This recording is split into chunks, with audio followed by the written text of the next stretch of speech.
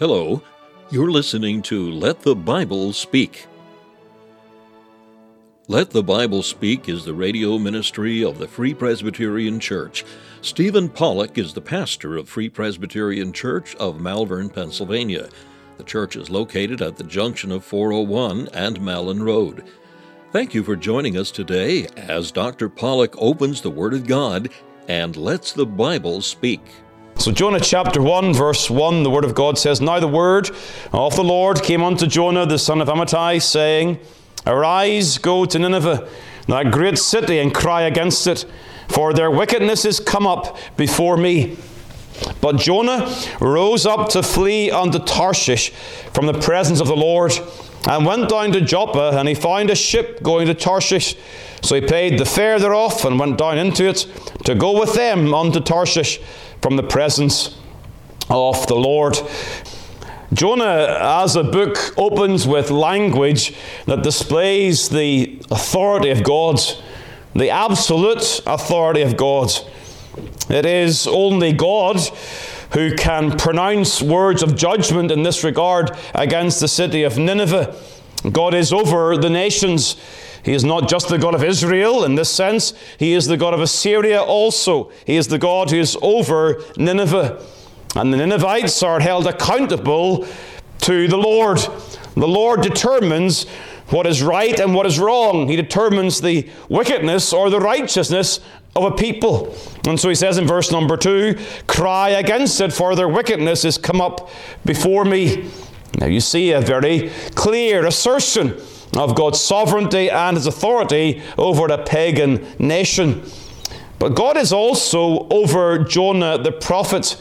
He's over every creature, and He commands Jonah. He says, Arise, go to Nineveh. He's not asking Jonah. He is telling Jonah what he must do. It's like a parent when they say to their child, when you tidy your room, you may come down for dinner. And it's not a request, it's not an asking, will you tidy your room? It is a when you do it, then you come to the next stage. And so God is coming to Jonah and saying, this is what you must do. Again, it's not suggestion, it is words of absolute command. Yet, verse 3 begins with Jonah rebelling against the sovereign authority of God. But Jonah rose up to flee unto Tarshish. God says, Arise, go up to Nineveh. Jonah rises, but goes in the opposite direction.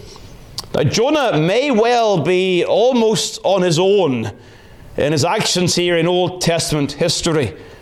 And some of the prophets, like Isaiah, well, they are bursting with willingness. Here am I, send me. Well, he understands his weakness, but he's willing to do the Lord's bidding. Others are progressively more reluctant. People like Moses and Jeremiah show some reluctance, and God persuades them with His grace and with His authority that they must do His will. But Jonah, he runs in the opposite direction. Okay, and we're not quite sure where Tarshish is or was. We're not quite sure why Jonah chose Tarshish. And the general thought is Nineveh is to the east of Israel. Tarshish likely was to the west. Involved a sea journey there for the Mediterranean. And so there are many who suggest Tarshish was somewhere in Spain, all the way the far side of the Mediterranean Sea. Well, that case is, we don't really know exactly, but one book that I have on this book of Jonah is entitled Anywhere But Nineveh.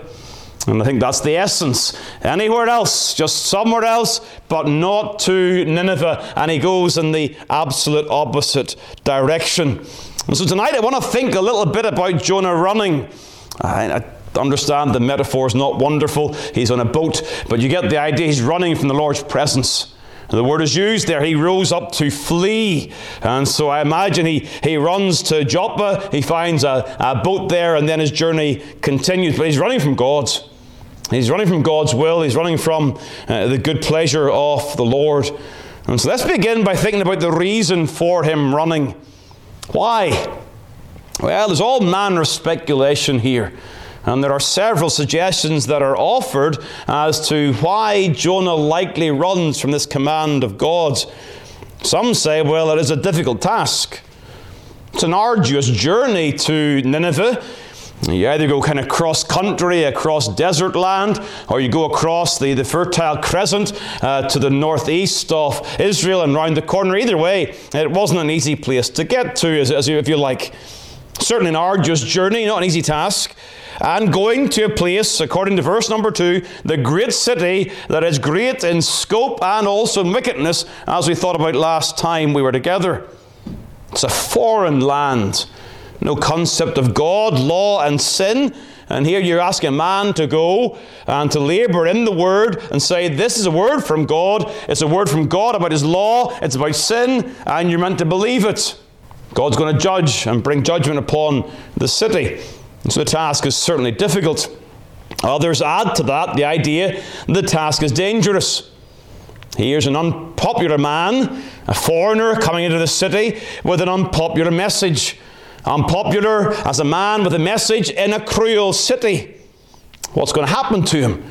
Surely he's not going to survive such a circumstance.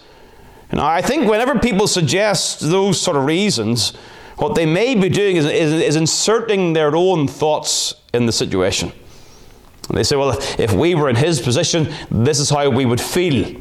We'd be terrified, we'd be scared, we'd think it's too difficult, too dangerous. All of those things would come across our minds. And we can certainly empathize with those thoughts.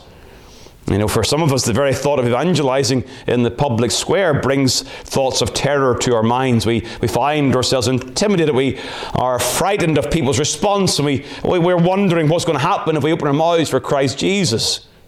But they are essentially speculative reasons. The only clearly defined reason that we're given is implied in chapter 4, verse 2. And over in chapter 4, verse 2, you have Jonah himself expressing in his own testimony why he fled. It says there, verse number 2, and he prayed unto the Lord and said, I pray thee, O Lord, was not this my saying when I was yet in my country? Therefore I fled before unto Tarshish. Here we're getting a reason. Okay, some people say, difficult task, dangerous task. But in essence, the issue was that Jonah despised these people. It was to Jonah a despised task. He says there, for I knew that thou art a gracious God and merciful, slow to anger and of great kindness, and repentest thee of the evil. Again, we're reading into even that sentence. But the idea is that because God has been merciful, verse number 10 of chapter 3, God repented of the evil. He'd again had this idea judgment was going to come, but His mercy now, in light of their repentance, Jonah is displeased by that because more than likely he is a loyal son of God in Israel and has no time for this pagan, wicked nation, who are the sworn enemies of Israel. In fact, this nation is going to be used of God very soon to overthrow the northern kingdoms. Again, there are different ideas. Some people suggest that he feared that God's favor to Nineveh indicated that God had rejected Israel. And so he's concerned about his loyalty to his own people and say, well, if God's going to favor the Ninevites, then perhaps God has rejected Israel. But that's not likely the case at this time. When you think of the prophetic scriptures at this time, God's blessing of the Gentiles was contingent on God's favor to Israel. And so Gentile nations, like if you think of Abraham's promise, it is in the seed of Abraham that nations are blessed. And so it's not likely to be that case. Rather, I think he knew that God would favor Nineveh, and he had a problem there. Whatever the case may be, it is clear from chapter 1 that we see Jonah going in the opposite direction of the will of God. And that's what we should think about. We see Jonah going away from the Lord's command. Now, he may well doubt his ability. He may well fear what obedience would lead to. But ultimately, he's rebelling out of a disagreement with God. And that's what all sinful rebellion comes down to. Again, we may doubt our ability to obey the will of God. We may fear what obedience may lead to. But when we choose not to follow the word of God, it is because we are disagreeing with the mind of God. You think of the important verse, going back to Isaiah chapter 55, where there is this call to repentance. And this is why Jonah's actions here, they illustrate really the actions of any sinner. Any person who's determining in their mind to go their own way and to do their own things. And so in Isaiah chapter 55, we're told to seek the Lord, verse 6, while he may be found, and call upon him while he is near. And then verse 7, let the wicked forsake his way, and the unrighteous man his thought, and let him return unto the Lord, and he will have mercy upon him, and to our God, for he will abundantly pardon. For my thoughts are not your thoughts, neither are your ways my ways, saith the Lord. And so in verse number 7, the wicked are told to repent by forsaking their own ways and their own thoughts. And the reason verse number 8 is given, because their thoughts aren't God's thoughts and their ways aren't God's ways. And so whenever somebody turns away from the Lord, it's because they're choosing their own thoughts and their own ways. It's the only two options. You either do God's will or you do your own will. And by God's grace, what happens when we're born again? Our wills come into line with God's will. And we're glad to do the will of God. We delight to do the will of God. But it's all of grace. But whenever we're out of step with the Lord, we're finding ourselves in a disagreement with God's. Hence we see the seriousness of rebellion. The rebellion of the sinner, the rebellion of the prophet, the rebellion of all ungodly people, but also the seriousness of God's people when they rebel and go against the Lord. We are essentially saying we know better than God's. We're saying that God's way isn't the best way. And so through such things we find families in chaos, the church undervalued, and God's people not knowing the blessing of the Lord. And so we see here Jonah running ultimately because of a disagreement with his God. But secondly, note some of the features of his running here. Just some features. First of all, there is the activity involved here. There's activity involved. Jonah rose up and went down to Joppa. He goes down. I know he rises up from where he's sitting perhaps, and then he flees unto Tarshish and finds himself going down to Joppa. Now this idea of going down is significant in the thought of the Jew. The Israelites in their pilgrimage would go up to Jerusalem. That's the pathway of blessing. And the pathway of obedience is going up to Jerusalem. That's the language used. Go up to the place of blessing. To go down was to indicate a pathway of rebellion and ruin. And so you have to get the situation where Jacob was encouraged by the Lord in Genesis 46, fear not to go down into Egypt. And so the idea would be in Jacob's mind, I can't go down into Egypt. Going down is always away from the Lord unless the Lord says otherwise. And so you get Isaiah 31 where it says, woe to them that go down to Egypt for help and stay on horses and trust in chariots. And so you get this vivid language. You go up following God to Jerusalem and you go down in the way of rebellion. And so don't miss that. And know what it says in the text. He went down to Joppa, found a ship, paid the fare, and went down into it. And so you're getting this sense of the progression of Jonah's going down further and further. And he ends up in the pit of this ship, trying to flee from the presence of God.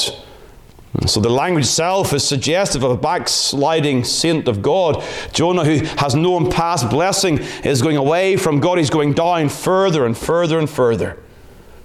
You know, it's so difficult, isn't it? You find yourself on an icy day, and we've been spared so much of the cold weather this winter, but you find yourself on a hill and you begin to slip down the way. It is very hard to stop yourself from going further and further and further. And so it is for many of God's people. They begin on a trajectory down away from God, and they find themselves going further and further and further than they want to go. That's the activity. But note also, secondly, then the opportunity. As he is going away from God and running from God, we find that opportunity comes across his path. He wants to go to Tarshish, verse number 3. He goes to Joppa, the port, and as he goes to the port, look what's waiting for him there. There's a ship A ship going right where he wants to go. Now, we should not get the idea here, this is like Philadelphia Airport, where there are flights to Tarshish every 5 minutes on the way. Again, these are shipping routes that were not readily traveled. And so what you're seeing here is a remarkable time of providence as he may see it. Just the right place, at the right time. And he's got the fare. And he's able to pay. And what's more, there's a place for him on the boat. And they're willing to take him, going right where he wants to go. You know, we must be so careful. We believe in a God of providence, a God who superintends all the affairs of our lives. But there's a danger that God's people can read too much into the circumstances in their lives. And you should understand from Jonah's story here that providence is not the same as discerning the perfect will of God for our lives. Whenever we want to go against God, I can almost guarantee there'll be some pathway of opportunity for you to do so. The allowance, and you can read into that and say, well, perhaps this is God's will after all. Perhaps I misunderstood the Word of God. Perhaps I wasn't so clear after all, and I'm going this way, and look what's waiting for me. It must be an open door of opportunity. Now, providence can indeed indicate direction from God. God does open doors and does close doors, but we should not presume that opportunity is the same as obedience.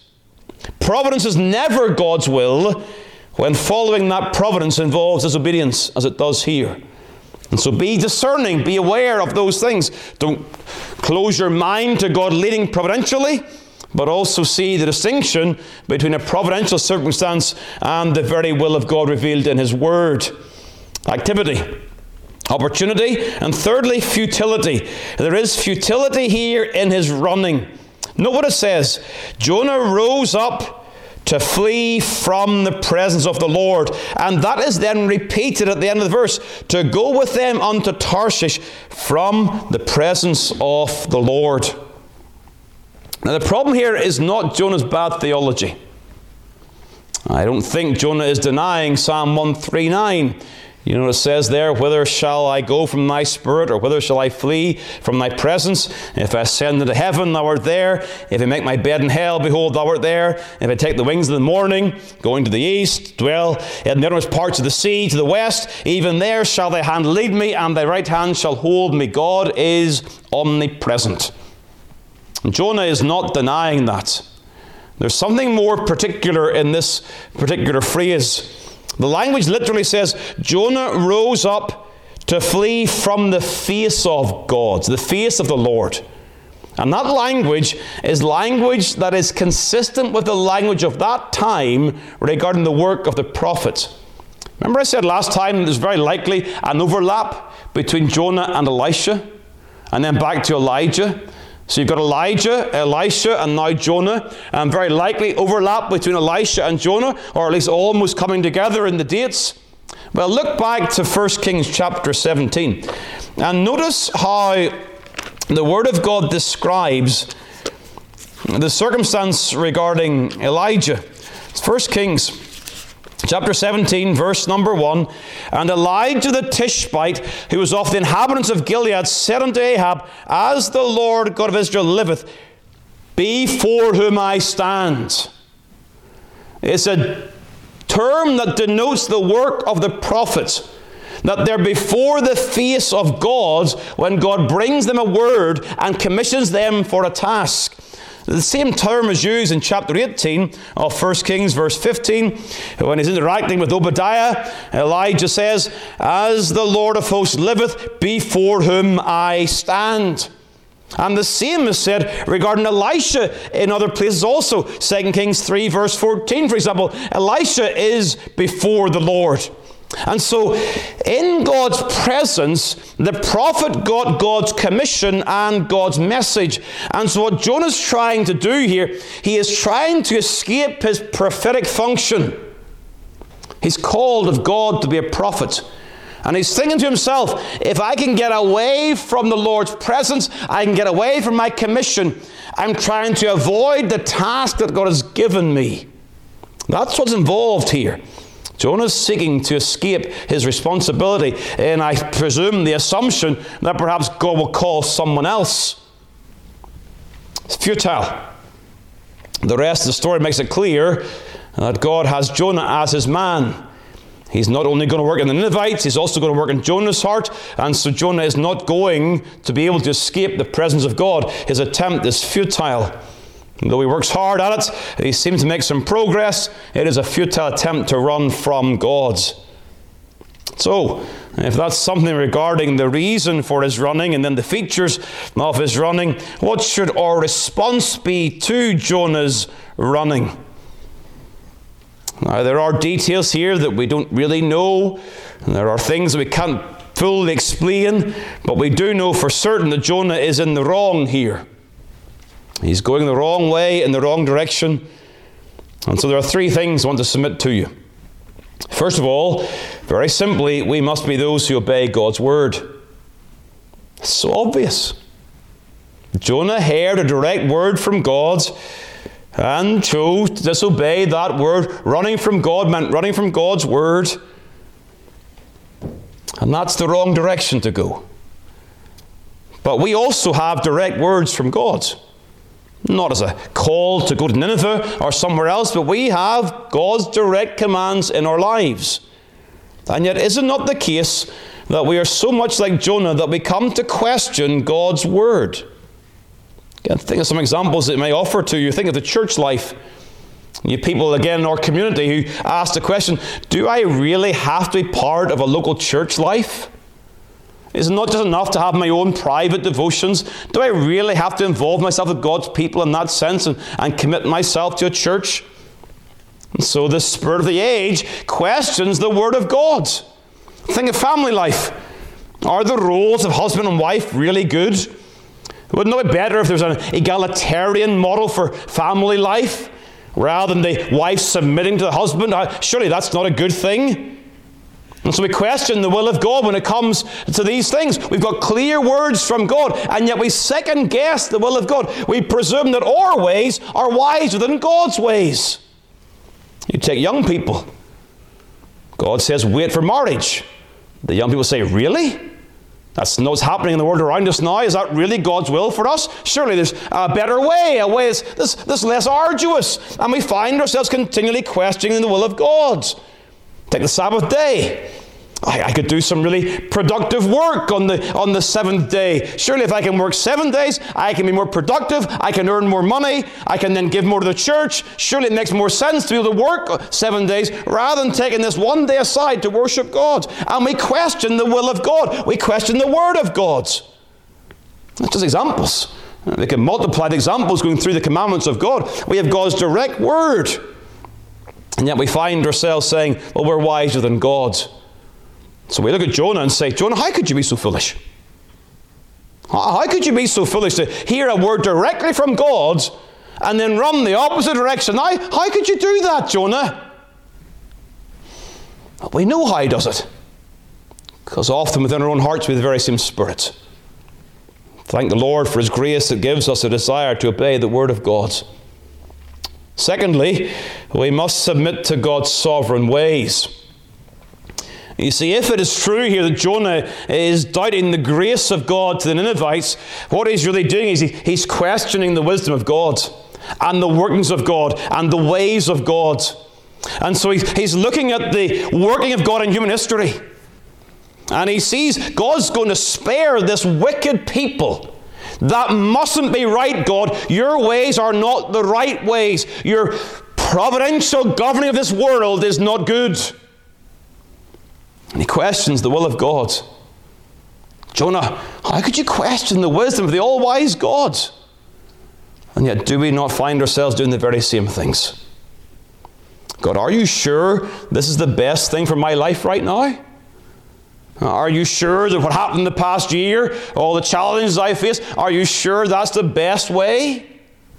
And we find ourselves doubting God and wondering at the workings of God in our lives. So obey God's word, submit to God's ways, and thirdly, desire God's presence. Now, I've said to you already, the context here of Jonah 1 verse 3 regarding the presence of God is a very unique and particular circumstance. But the application is simple. We should desire to be in communion with God. that we are always willing to be used by God. Jonah was in the past. Previously, he's before the face of God. He gets a word from God. He hears from God, and he discharges that responsibility. But now we find himself going in the opposite direction. You know, past experiences are important. Past times of blessing are important, but they don't prevent us falling in the present. And so the past is beneficial, but we need the present reality of walking with God and living in communion with God, so that we sit in the face of God through Christ and through His blood. It is Christ who has, by His blood, drawn us near to God. And so those who are reconciled to God by the blood of Christ, they are those who must say, "Here am I, use me. Here am I, send me." Whatever the calling may be, we live in communion with God, that we are willing to serve God. However small the task may be, however great the task may be, whatever we must do, we're seeking to live in communion with God. It's a fearful thing for a child of God to try to run from the face of God. We are drawn near to God by Christ's blood. That is a place of great privilege. But in that place, we must understand that we come before the commands of God, and we submit to the commands of God, and we do the will of God for the glory of God, for the good of our own souls. And so we sang the hymn, "Trust and Obey." There is no other way to be happy in Jesus but to trust and obey. We're not so unlike Jonah after all. The heart of Jonah is very much the heart that can exist in any of God's children. But yet God is not going to let His servant go. We praise God for that.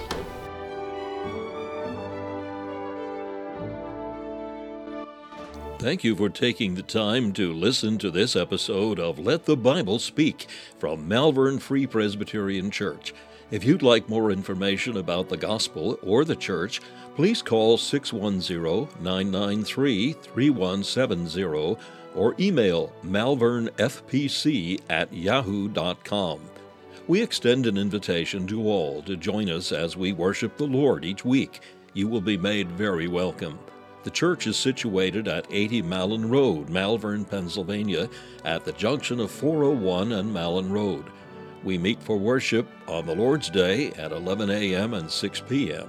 A Bible study and prayer meeting is also held on Wednesday evening at 7 p.m. We preach Christ crucified.